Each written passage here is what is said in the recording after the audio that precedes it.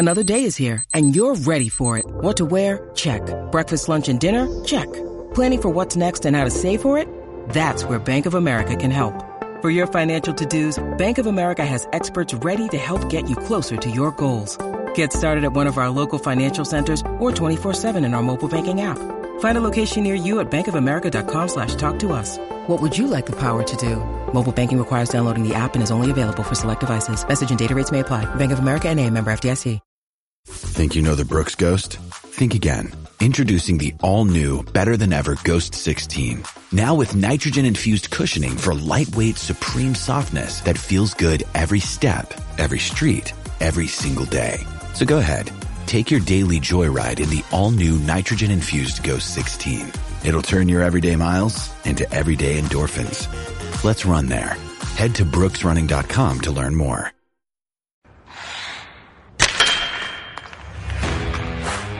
You're listening to the Other Connor Podcast, a part of the Hockey Podcast Network.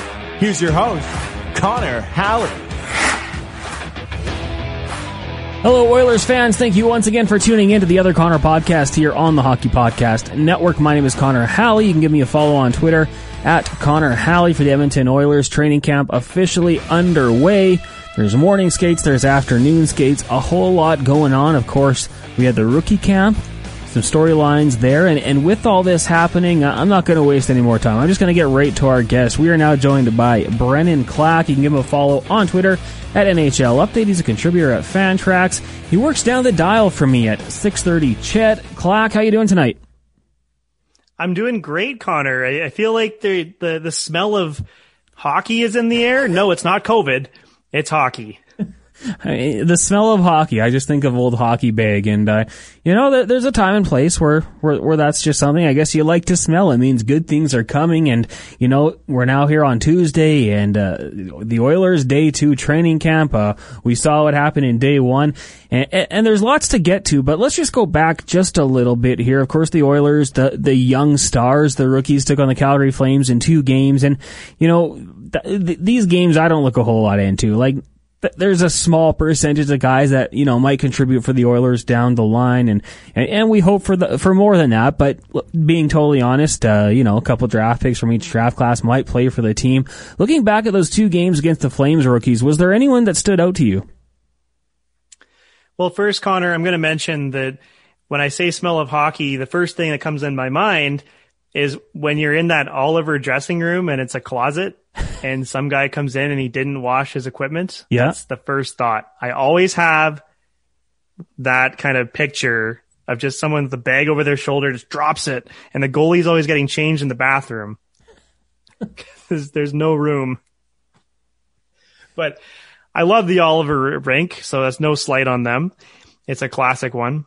And as for the rookie games, I felt like there wasn't a lot of standout performances. I mean, there was a couple guys that I thought looked pretty good. I thought Raphael Lavoie was excellent. I mean, for what I wanted to see from him, using his size, some snipes. I mean, I always kind of compared him to Benoit Pouliot in that I feel like he's going to be before anyone shudders, like, Benoit Pouliot, he was good for the Oilers for a few years. He suffered some injuries, but a guy with size that can forecheck and put the puck in the net a few times and be a valuable middle six kind of guy. That's who I see Raphael Lavoie being. So I liked his game. I liked Ilya Konovalov in net. I thought he was quite steady.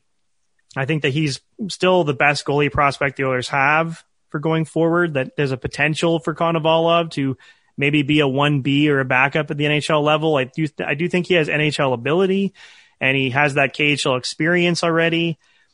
Philip Broberg is the guy that everyone was kind of watching. They kind of wanted to see how Broberg looked. And from what I saw, there's good and there's bad still. I don't know if I see a NHL pro at all yet who's ready. Like, there's definitely qualities in his game I like. The fact that he can skate really well and transport the puck reminds one very easily of Darnell Nurse. Like, he has a lot of Darnell Nurse capability in the way he skates and transports. And that was apparent in the rookie game that I saw when just Broberg was able to go and kind of take off and make a few plays happen. That was good to see. But there's still some hockey sense issues with Broberg that I'm not necessarily knowing if he's going to fix them or not, I would assume that he will when he gets to Bakersfield and he has Jay Woodcroft there, who's already helped a few defensemen grow with the Oilers, and he gets that North American time, that he'll figure out the game a bit better. But yeah, I didn't think he was an NHLer. Like, I didn't watch Broberg and say, wow, I was blown away. He was amazing. No, I don't think I saw that with him. He's going to need some time. I also think Henry Rybinski didn't get signed by the Oilers yet. And he was a guy that Florida had just dropped from the draft a year ago or so. But Rybinski had the 2 goals, and he's got enough production in his history as a WHL player that he's at least intriguing. He at least showed his name out there. Yeah, and I want to just stick with Philip Broberg right now, because I remember over the summer, honestly, I don't follow him on Twitter, but there was the Jay Fresh guy who, put the chances of him being a full-time NHLer, I think it was 50-50, and the chance of being a superstar was like 3%. I mean, and I don't think Philip Broberg needs to necessarily be a superstar. You need him to be an NHLer player, though. I mean, he's got to be a guy who's constantly in your lineup when you get that first-round draft status, or else it's a bit of a swing and a miss. We've seen what the Condors have done the last couple of years with defensemen, notably Ethan Bear and Caleb Jones, turning kind of late-round picks into NHLers that you've been able to trade away for other assets. How much do you think that Philip Broberg can grow with a year or two with Jay Woodcroft and the Bakersfield Condors? And what do you think he can become with that skill set? Well, I also think Evan Bouchard was also a guy that grew in Bakersfield, and I think you're going to see the benefits reaped from him as soon as this season, especially after all the things Dave Tippett has said about him. But Philip Broberg, I kind of see a guy who just needs more confidence with his offensive ability and his puck moving ability, a guy that gets that ice time and confidence from his coach to go, hey, you can take a bit more risks. Because when Broberg was really good at the U18s or sometimes to the World Juniors, like, you'd see a guy that would go end to end to the net and crash the net, and whoa, a defenseman's doing this with that kind of speed. That's nuts. Well, that only comes with time to acclimate to the North American game. So I'm personally not that high on Broberg myself for his full upside. I'm not sure if he's a top pairing defenseman. I don't know if he has all the tools that you would want in a top pairing defenseman, but he does have some really interesting tools to be a full-time NHLer. And at this point, I saw an article from Jim Matheson where he said, well, Broberg's kind of like Jay Bouwmeester. Well, yeah, but Bouwmeester was more elite offensively when he started his career.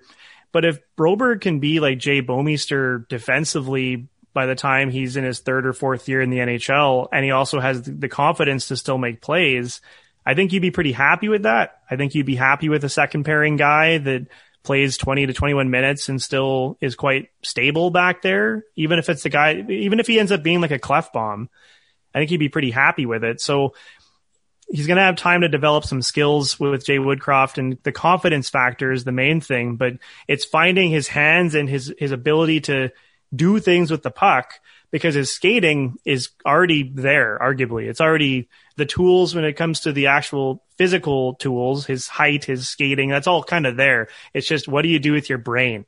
And that's what Broberg needs to learn, or not learn, and if he busts. That's to me the line of what we need to see out of Broberg is, do you have more ability with the puck? Another name that unfortunately we didn't get to see a whole lot of, but we'll just stick with the young defenseman trend here, Dmitry Samorukov. And, the broken jaw is going to keep him out of the lineup for a little bit. But, I got to think with the broken jaw, you can still stay in shape a little bit, do some cardio. Obviously nothing too strenuous. But what do you expect from him when he makes that jump to the AHL this year? Well, Dmitry Samorukov, one of the nice things about him is that he's already had that KHL time and arguably played bigger minutes than Philip Broberg on many occasions in what's probably a more competitive league in the KHL over the SHL. No, the gap's not big, but there's a bit of a gap there. So what I expect from him coming over is just to be solid at the beginning, although now we have to give that buffer time for the injury. But I think he's going to be a guy like we saw with Dmitry Kulikov, where he can be a defensive defenseman that's physical and can be a shot suppressing guy and is really hard to play against in his own zone. And any offense that comes to is bonus. And we have seen Samorukov been able to do that in Guelph or at other times in his career, like the World Juniors, where he's got an extra element, but that'll come. I just want to see him be solid defensively off the top. And I think that if he's even just that, if he's just a defensive defenseman and he's Kulikov from today versus say Kulikov from the start of his career when he had a heavy shot and he was more offensive, then I think Samorukov is still going to have an NHL career. I think he's still going to be at least maybe in William Lagesson territory, but I think better just based on what I've seen from him in the KHL so far and in his career. I think he's got a higher upside than Lagesson, but that's all I want to see from him. Is just, what did you learn in the KHL defensively? That's a tight league. They play quite a defensive game and a shell game there. What did you learn from that? And that's what I want to see from him off the top. There's another few guys that I'm going to be intrigued to watch. I'll see how much preseason time they get and how it translates, but likely to end up in the AHL. And one guy for me, and this was, we had Ryan Holt on the podcast a while ago. He's the voice of the Bakersfield Condors, and he mentioned Markus Niemelainen, a bigger guy who looked like he was trending in the right direction before suffering an injury. So that's one guy for me that I want to watch in the AHL just to see how he develops, and who knows, maybe it's a long shot, but someone to keep an eye on. Is there anyone you think, just from the guys that are at camp right now, that likely don't make the Oilers squad this year, but down the road could be something?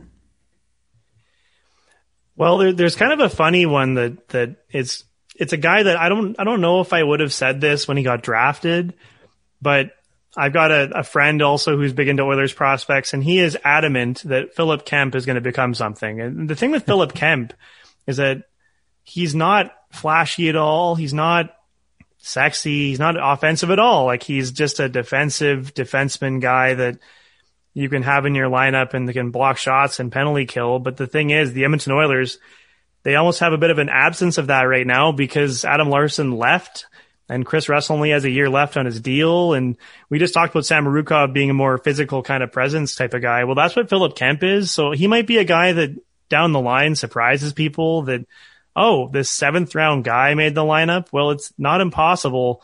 And he did score a goal in the playoffs last year for Bakersfield. So he's a guy that might surprise. Obviously, I think Raphael Lavoie is a guy that is going to also be a potential NHLer sooner than people think.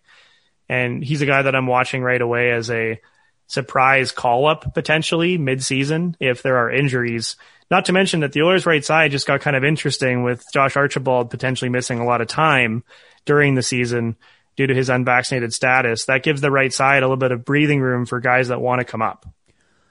Oh, I'm going to ask you about that because, I mean, it's a hot button issue, right? It's something that a lot of people weigh in on, and depending on, how you look at things, you might think he's, well, a trailblazer for doing this. You might praise him for it. Other people say, what are you doing? You're kind of ruining a good thing going on right here. And working at TSN 1260, I've seen both sides of those things in our inbox. Klak, you're with Chet. I'm sure you've heard stories of people that kind of go both ways on that. So we'll talk about Mr. Archibald a little bit later on in the show here today. But I want to drop back to the goaltending right now. And you talked about Konovalov as a guy that could be the top prospect right now. Obviously, Stuart Skinner's another one, Olivier Rodrigue.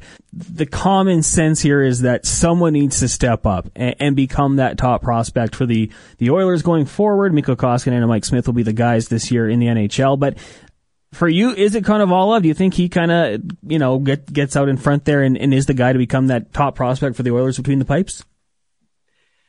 Well, there's a bit of added pressure for any of the Oilers prospects, like any of the guys on the Oilers that wanted to try to rise above and be that guy. Well, Edmonton at the draft basically had Jesper Wallstedt in their lap, and they said, no. They said, we don't need this guy.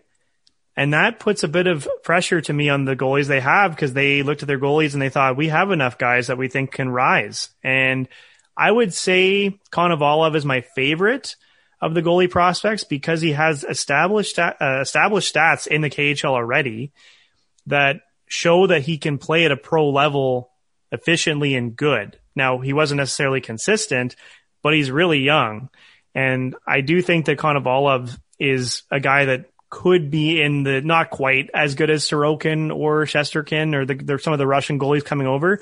But I do think that he can have a career, and that is still important for the Oilers goalie depth. Whereas Stuart Skinner's kind of interesting. Like, there was nothing that impressed me about his game when I watched Stuart Skinner until I would say this last little bit of run in Bakersfield. Like, he had a great end of the season. He ended up at 29-1. 20 wins, 9 losses, and 1 OT loss. And he had a .914 save percentage, and he had a decentish playoff. I mean, he wasn't as good in the playoffs. But the thing is, Stuart Skinner, like, and the playoffs were weird, don't get me wrong. But Stuart Skinner, like, I think he actually had a really good ending to the year that showed me that maybe he does have some technical skill that can carry over the NHL. His start was very not good. Like, when his NHL start was rough. I did feel like anything that Ottawa shot at the net had a chance to go in, but it was a really unfair position for him to be in the first place. And I didn't expect him to be all worldly in that game. But there is some potential with Stuart Skinner still, but I would take Konovalov as my guy for just, I thought he looked steady too in the rookie game. That's just me, but it might just be me. I don't know. I thought Konovalov's KHL experience is currently putting him in the lead for sure. And I don't care that he's small, because you tell UC Saros that 5'11" is too small to be in the NHL. I think 5'11" is fine, and Konovalov is 5'11", 6 feet in that range. It still can work. Now, going up to the forwards, lots of fun guys to watch right now, obviously. And, I mean, you mentioned, Henry Binsky there, a guy who knows down the road could happen. But let's just go right to Josh Archibald. That's a funny conversation right there. Obviously, it comes out that he's the guy on the Oilers roster that's unvaccinated, and obviously it doesn't seem like he's in a huge hurry to go out there and get the vaccine. I know Ken Holland has said, they're going to wait and see and see if they can maybe nudge him in that direction or try to convince him that it might be a good thing to do. If he decides to stick with his guns and not go out there and get the vaccine, do you keep him on the roster? Because obviously, there's going to be some issues with travel, and who knows, that could be a topic that is in the room and discussed internally. Is he worth it at this stage of his career, or do you think you can look somewhere else, a younger player, to take those minutes and kind of get rid of that distraction? Well, I don't want to completely go into the should you be vaccinated or not argument. I'm fully vaccinated. I believe that everyone should be fully vaccinated. That's what I think. But let's take that aside. Let's put all that away and just look at the hockey perspective. The hockey perspective is based on the NHL's protocols and based on how Canada as a border will be operating. Archibald's going to miss 30 games this season because he's chosen this. So he's going to miss 30 games. So you have a fourth line player who's making $1.5 million, who can only play 52 of 82 games if he's healthy the whole season. If he gets hurt, then he can only play, 30, 40 of the games of the season. And on top of that, he can't even start a training camp because he's not up to speed because of the quarantine. So he's already not in the main group, and he already needs to get back to that level of play for Dave Tippett to be happy with him. So, I mean, at the end of the day, if you bury him, it's not a lot of savings, but it could be enough savings for the Oilers to help them at the trade deadline. And I think they have to consider it a little bit, considering they have other options that can fill in. Like, Archibald is not a 5-on-5 player. He is a power play or a penalty kill. Yeah, don't put Archibald in the power play, but he's a penalty kill guy who is quite admirable in that role. I think we can all agree that Josh Archibald is pretty good on the penalty kill. But here's a guy that needed to have a really good start to his camp because he wasn't on the penalty kill against the Jets because he was the one that took the penalty against Logan Stanley that led to the collapse in Game 3, and it was a selfish penalty. And he's coming from a position where he needs to show everybody that he doesn't do things like that, and he's not an idiot, and that he can contribute and not put his team behind the 8 ball like he did in an important game. And now he's already himself behind the 8 ball. So if he's the best right winger they have, then they might still finagle ways where he plays 30 to 40 games. But now he's given Colton Sevier a chance to get a roster spot, and he's given Cooper Marody a chance to have a roster spot on the right side. And if he loses out, he loses out. Like, just from a hockey perspective, it's hard to be like, hey, you're going to miss 30 games and you're already behind the 8 ball. Here's your guaranteed roster spot. No, he should have to fight for it now. And if he doesn't get it, he doesn't get it. And if he goes to Bakersfield and he plays excellent, he's going to have to wait 14 days before he can play again if they call him back up. So I guess it's going to depend on how his training camp goes once he's ready to go, but who knows when that is. So just from a hockey perspective, it's kind of tough for me to go, well, this is fine. Well, no, because there's hoops around the rules that make it harder for Josh Archibald to establish himself. And he's not a top line player. He's not a guy that I think is important enough to just be able to wait on. I think he has to now earn his spot back. Week 2 of football is in the books, and now it's time to review the tape and get ready for Week 3 with DraftKings Sportsbook, an official sports betting partner to the NFL. To kick off another action-packed week, DraftKings is giving new customers $150 instantly when they bet $1 on any football game. Listen up, because you don't want to miss this. Head to the DraftKings Sportsbook app now and place a bet of $1 on any Week 3 game to receive $150 in free bets instantly. If Sportsbook is not yet available in your state, DraftKings still has huge cash prizes up for grabs all season long with their daily fantasy contests. DraftKings is giving all new customers a free shot at millions of dollars in total prizes with their first deposit. Download the DraftKings Sportsbook app now and use promo code THPN to receive $150 in free bets when you place a $1 bet on any football game. That's promo code THPN this week at DraftKings Sportsbook, an official sports betting partner of the NFL. Must be 21 or older in New Jersey, Indiana, or Pennsylvania only. New customers only. Minimum $5 deposit and $1 wager required.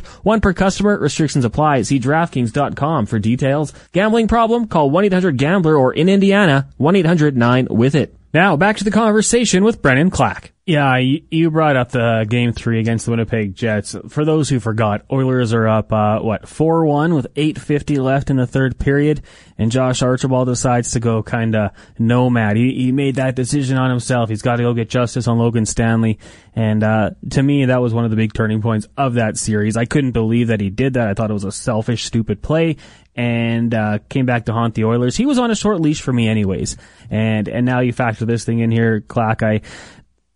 You know what? If he didn't play another game, I wouldn't be too upset. I think there's people that will do whatever it takes to get into the NHL. They'll, fight for that, and maybe can keep a little bit better a head on their shoulders in an instant where you just don't have to take a stupid penalty. That's just my frustration from last year boiling over. So we'll see how it plays out, and if anything changes, like Ken Holland says, we'll see where we are in 7 to 10 days, and then maybe they make a new decision there.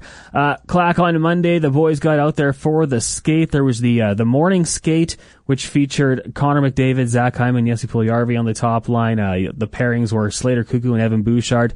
And from what I heard, Dave Tippett had those groups going head to head, kind of throwing Evan Bouchard out there against that top line to really throw him out there. And, you and I are both football fans. We hear it all the time when it comes to, receivers on corners. Iron sharpens iron. A left tackle against a stud defensive end. They're just going to make each other better. I'm a huge fan of this. I think it's awesome. Evan Bouchard, put him out there in practice against the best players of the world and let him learn that way, because you're not going to meet anyone better on the ice. What do you think of this strategy by Dave Tippett? Well, I believe that Dave Tippett knows what he did last season, and that was bench Bouchard a lot. I mean, let's be honest, he didn't play very much. He played 14 games. He scored a goal and then got benched the next game. It wasn't like Evan Bouchard got any kind of good treatment because he was a first rounder. He sat a lot and he didn't play a lot. And I think Tippett understands that, Bouchard is still our top prospect on this team, and he still has immense passing ability. He could completely transform the blue line. And because of that, we have to get him in situations that are a bit more uncomfortable so we can learn the defensive side of the game better, because that's the one knock on his game, is that defensively he still has a bit of growth in his game that he needs. So I love it. Give Bouchard all the potential development that he needs. Keep having McDavid rush at him. I don't care, because it's practice. It's learning about speed and gap control, and McDavid is the best of the best in the NHL to have to learn against. So I hope that Tippett, any of the young players, I hope that Tippett puts them against McDavid or Draisaitl and gets them time to acclimate to that kind of thing. And I think that Evan Bouchard is going to be an incredibly important piece for the Oilers this season and going forward. And I think that Jay Woodcroft being kind of around him for a while also has helped Bouchard's game. And And I think that the Oilers know that he's important, so we got to get him ready, and they should be doing everything they can to make sure that he's ready to go. Another line in the morning skate was Perlini, Shore, and Turris. Now, Klak, of those three, who plays the most games for the Oilers this year? Well, I'm not a fan of really any of them for a regular role on the Oilers roster. Like, if any of those three have a regular role, there's depth issues already. But if you're going to make me pick, I'm making you. I would say I'm thinking it's going to be Shore, because Dave Tippett likes Shore on the penalty kill. Tippett's a big fan of dressing extra penalty kill players, guys that he can trust out there. We know we can trust Devon Shore because we saw it a lot last season. So I would bet that Devon Shore plays the most games of those three. But I do think they're going to give Kyle Turris a chance. I do think they're going to give Turris a chance to come back and try to make his way back in the lineup, especially because they're paying him anyway. And I believe his salary is more this season than last season. So even though the cap is the same, he's being paid more real dollars. So they're going to give him every chance. I just think that Shore is probably the guy that Tippett already knows from last season's penalty kill and playoff run, where Turris was more of a, last afterthought. I would go with Shore. Now, in the afternoon, Nuge, Draisaitl, Yamamoto playing together, probably not the biggest surprise there. We saw what they could do a couple of years ago. Last year, couldn't really quite find the level of productivity that they did find the year before, but that was pretty much expected. When you look at the top two lines for the Oilers, the other being McDavid, Puljujarvi, and Hyman, how long do you think we go seeing these groups stuck together before, inevitably, Dave Tippett decides to make some changes here? Well, Dave Tippett is quite convinced in himself sometimes that he has to put McDavid and Draisaitl together. So as much as I like these lines a lot, and I think that the top two lines are excellent, I think that they can do a lot of damage for Edmonton this season, I'm still kind of like, is it going to be 3 games? Like, it won't. I don't think it's going to be that long. I think that if the Oilers are down in a game, even if it's the first game of the season, and they have a chance to get one more goal, and it's the third period, you might see McDavid with Draisaitl already. And we already saw the ability for Jesse Puljujarvi to be pulled off of the top line and for Zach Kassian to go back in the top 6. I think that's also a possibility at different points this season, partly because of what they're paying Kassian, that they might feel like they have to give him that chance. I don't know. That's not how I roll, but that might be how Tippett thinks, and he already has done it before in the playoffs. So those lines on paper are excellent, but I don't really trust Tippett to go with them all the time. I think he will do some mixing and matching, and some of it will be good, and some of it will not be so good. And you'll probably hear complaints about it all season long. I don't think any coach leaves a line together all season long unless it's Marchand and Bergeron and Pasternak. Then that line never gets separated unless there's an injury. But in this case, there is going to be some chemistry required out of Zach Hyman for him to keep his spot up with McDavid for a while. If the production's not quite there, they might flip him with Draisaitl and Nuge. They might flip Nuge back up. They might flip Yamamoto to McDavid's line. Tippett has not ever really kept one thing together. If it ever came to a point where, let's say, you want McDavid and Draisaitl back together, maybe you want to have a little bit more size on the second line, so you do McDavid, Draisaitl, Yamamoto, then you've got Nuge, Hyman, and say Jesse Puljujarvi. Would that be a second line you'd have confidence in? Kinda. It all depends on that second line as to who's exactly on it. If it's Hyman and Puljujarvi still together and it's with Draisaitl at center, let's say, then yeah. If McDavid and Draisaitl, it doesn't matter who's on the ice between the two of them, I'm confident. But if it's Nuge with Hyman and Puljujarvi, it might work. They all can keep possession. They can all score. I get more in trouble when you have Yamamoto with Nuge and then a guy on the left like that. I've seen that before without Draisaitl. I haven't loved it. I would have okay confidence in it, but it's not the same. You have a chance to have two really balanced lines, and I don't know. If you have, that's the problem with stacking McDavid and Draisaitl is that you don't have Jake Gensel. Let's say if Pittsburgh were to they don't ever really stack Crosby and Malkin, but they always would have Jake Gensel, a point per game guy, to fill the second line. Well, they still don't really have that, but Hyman helps. It gives me more confidence for sure, because I think he can do a lot of things on his own it doesn't matter what line he's on, he can fit with anybody. So it also depends on Jesse Puljujärvi's development and how he kind of takes off as his own player. Does he need McDavid, or can he start driving the net and making his own plays more?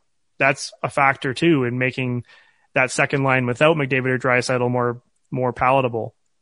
Looking at the bottom six, and I know, at times last year when McDavid and Draisaitl were anchoring their own lines, they'd go off, and then the bottom six would come out and a lot of times get outworked, outplayed, out-hustled, all sorts of things like that. Something that they tried to address in the offseason. Warren Foegele comes over from the Carolina Hurricanes for Ethan Bear. You signed Derek Ryan, and, it's looking like Kassian could probably be in that bottom six.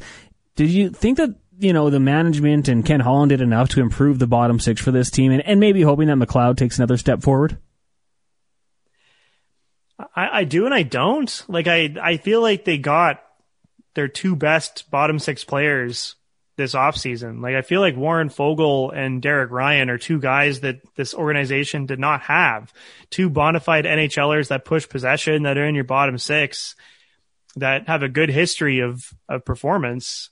They didn't really have a lot of that, if any of that, last season that was consistent. And the nice thing about Foegele is that he's still pretty young, even though he has a lot of experience. So he's got that nice mix of things. He might even get bumped up at times.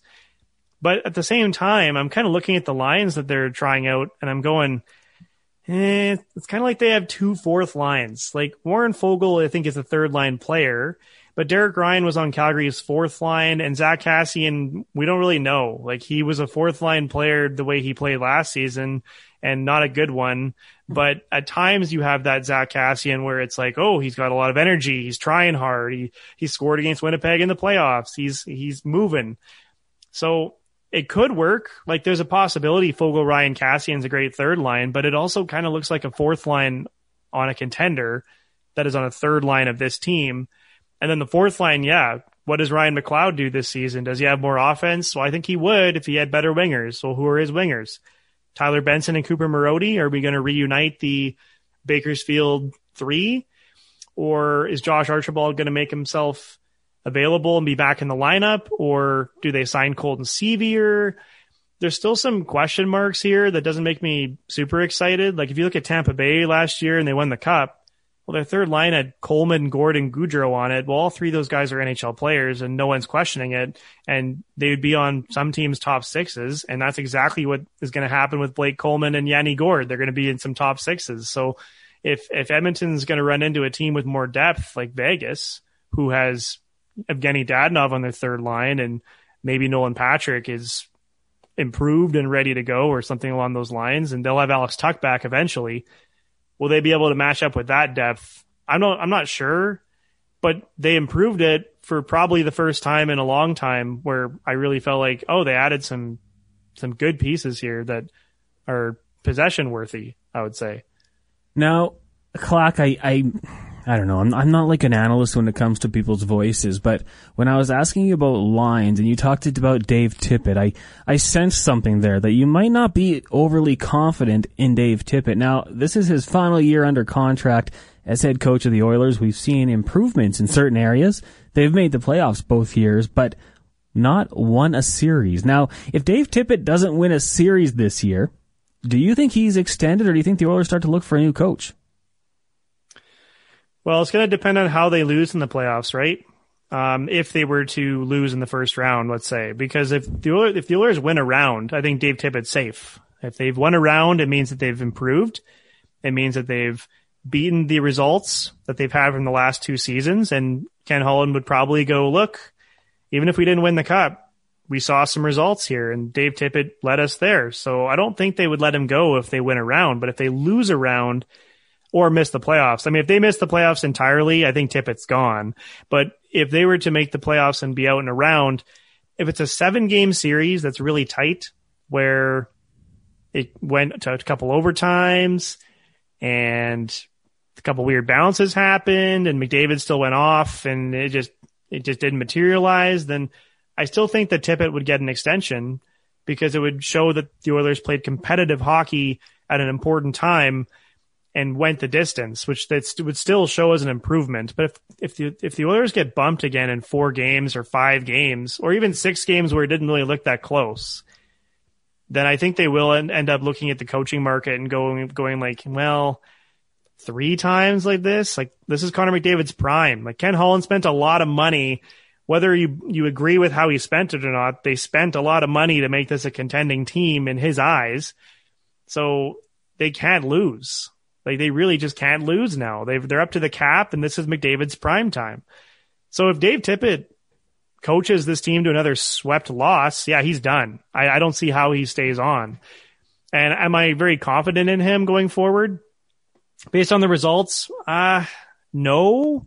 But also, he still has lots of time to prove me wrong. Like, there's been a lot of issues in the last 2 playoffs that you can point to and go, that was coaching. Like, there is a lot.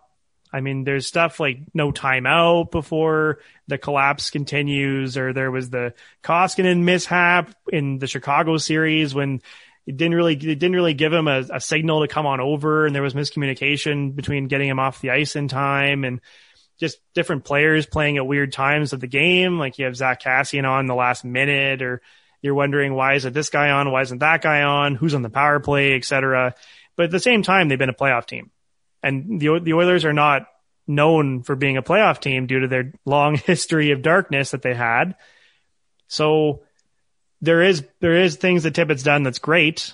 And Darnell Nurse's game has improved a lot. And that's definitely thanks to Jim Playfair and Tippett's coaching and what they've done to deploy Nurse and Barry with McDavid and all that. But I mean, I think there's pressure now. I think you have to have some results, don't you? Well, yeah, I mean, I think so. And I don't want to say he's on the hot seat because, like, you know, I don't think he's going to be fired. I think the Oilers will have a good enough, regular season to go on. But I don't know. I think if they don't win a playoff series, I'm looking around to see who else is out there. And it can be a close one. But if they can't get the job done and, they lose another series like Winnipeg where it's, 3 overtime games where you're just a shot away from winning, I still think like this team has 2 of the best players in the world. Like, head coaches would kill for the opportunity to have this group, and you've got to get results eventually and find a way to make it work. And like you said, Ken Holland went out there, he spent the money, he built his team the best he couldn't get that goaltending help. And I know he tried, I know he was close, but it just obviously didn't work out. I don't know. I need to see some results here. I need to see some wins. So I don't know if I go as far as saying he's in the hot seat, but it's getting pretty close to that. And I guess just one final question for you. I mean, we talked about what Ken Holland did to this team. Are you comfortable in him? Like, are you confident in Ken Holland that he can go out there and build a team that wins? And, like, say we get towards the end of the year, we're getting close to the trade deadline. The Oilers are in that spot. Are you confident that he can go out there and make that move to really put them over the top? Yeah, I don't know. Like, Ken Holland's trade deadline record is quite spotty. You'll probably want to look back at the David Legwand trade when he was in Detroit and go, really? Or Kyle Quincy trade and go, really? Like, or how about Andreas Athanasiou? Really? Oh, yeah. Like, his trade deadline record isn't great. Now, saying that, though, has Ken Holland won a cup? Yeah. So is there always the chance that he recaptures everything? Yeah. But I'm not sure if I'm super confident in him as a general manager going forward. Like, the Oilers are going to win no matter what a couple of games because of McDavid and Draisaitl. So you have 2 guys that are 2 of the 3 best players in the NHL. You're probably going to win games. And I don't think this division is very great. So they should be at least in 3rd in their division. Like, there's no excuse for that team with the star power they already have to not be contending in this division. But for the actual playoffs, do they have the depth still? I think there's still questions at forward, and I think Warren Fogel's a good add, but also do they have enough depth in the bottom 6? Do they have enough depth in the top 6? Zach Hyman, I really like that move. I know it's a lot of money, but I like the move. But will Puljujarvi and Yamamoto make those extra jumps, or will it still be pretty one-sided as to who's getting the points? Defensively, Duncan Keith, 38 years old. Cody Ceci usually has a rough season defensively. Last year might have been his best year. Does he continue that? Does Duncan Keith look like old Duncan Keith, or does he look like old Duncan Keith? Good question. I think there's a lot of question marks on this team. Goaltending too, like we said, it didn't get done, and I could see Holland trading for a goalie over anything else at the deadline because he might feel like that's the ticket to saving the team. But I don't know if I'm confident in his ability to use the guide and record book to decide all of his moves. And yet the Hyman move was good. The Barrie move, I think, was good for the price. Maybe it's 50-50. Maybe it's you roll the dice and you hope he picks the right thing, but I'm not probably more confident than that. Yeah, and you know what? The Stanley Cup's obviously like not going to take anything away from him. He put those teams together, but pre-salary cap, like it was a different time, right? And they had such a great core. Obviously, it was easy to get guys to want to join that team and help out. And I know we won the Cup in 2008, but it's a different NHL right now. Like it can be tough, and Edmonton is not Detroit, who's winning Stanley Cups back to back. Yeah, you can sell some of the top end talent, but following that top end talent is a lot of playoff misery and a lot of a lack thereof success, I should say. Not a lot of, a lack thereof success. So, you know, I think he's got his hands full. I think it's going to be tough. And I honestly, if you ask me, I can't say I'm overly confident, but there's a gleam, as the late Marty Schottenheimer once said. There's a gleam there, and hopefully he can figure this one out. Klak, thanks so much for doing this today. I really appreciate it. We didn't even talk about Duncan Keith, so maybe in a month or so down the road, once we actually see him out there on the ice, we can get you back on to talk about the actual games. Yeah, no, I'm excited to join again and talk about Duncan Keith, and I really hope that Duncan Keith is better than my expectations of him right now. I hope it's the 30-year-old Duncan Keith, and he's just a Norris candidate, and everyone can just eat their words. That's what I hope. But the thing is, I'd be one of the people eating my words because I'm not sure if Duncan Keith can ever recover from what he's become. But hey, he's a gamer, man. We are all hoping for that, Klak. Thanks for doing this, buddy. Yeah, no worries. Excellent stuff from Brennan Klak. Give him a follow on Twitter at NHL Update. You can get his work on Fantrax, and of course he's producing down now at 630 Ched. Lots of fun stuff talking about those Edmonton Oilers, of course some of his favorite young players and guys he's liking going forward. And it's going to be a very fun season in the NHL in 2021-2022. Of course, we've got the Olympic break that's going to be in there.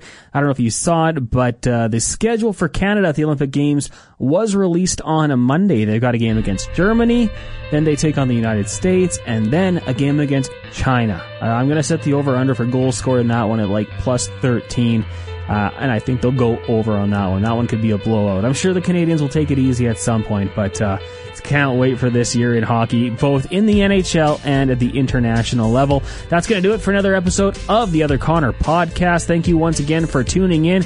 The Oilers in action on Sunday. Their first preseason game taking on the Calgary Flames.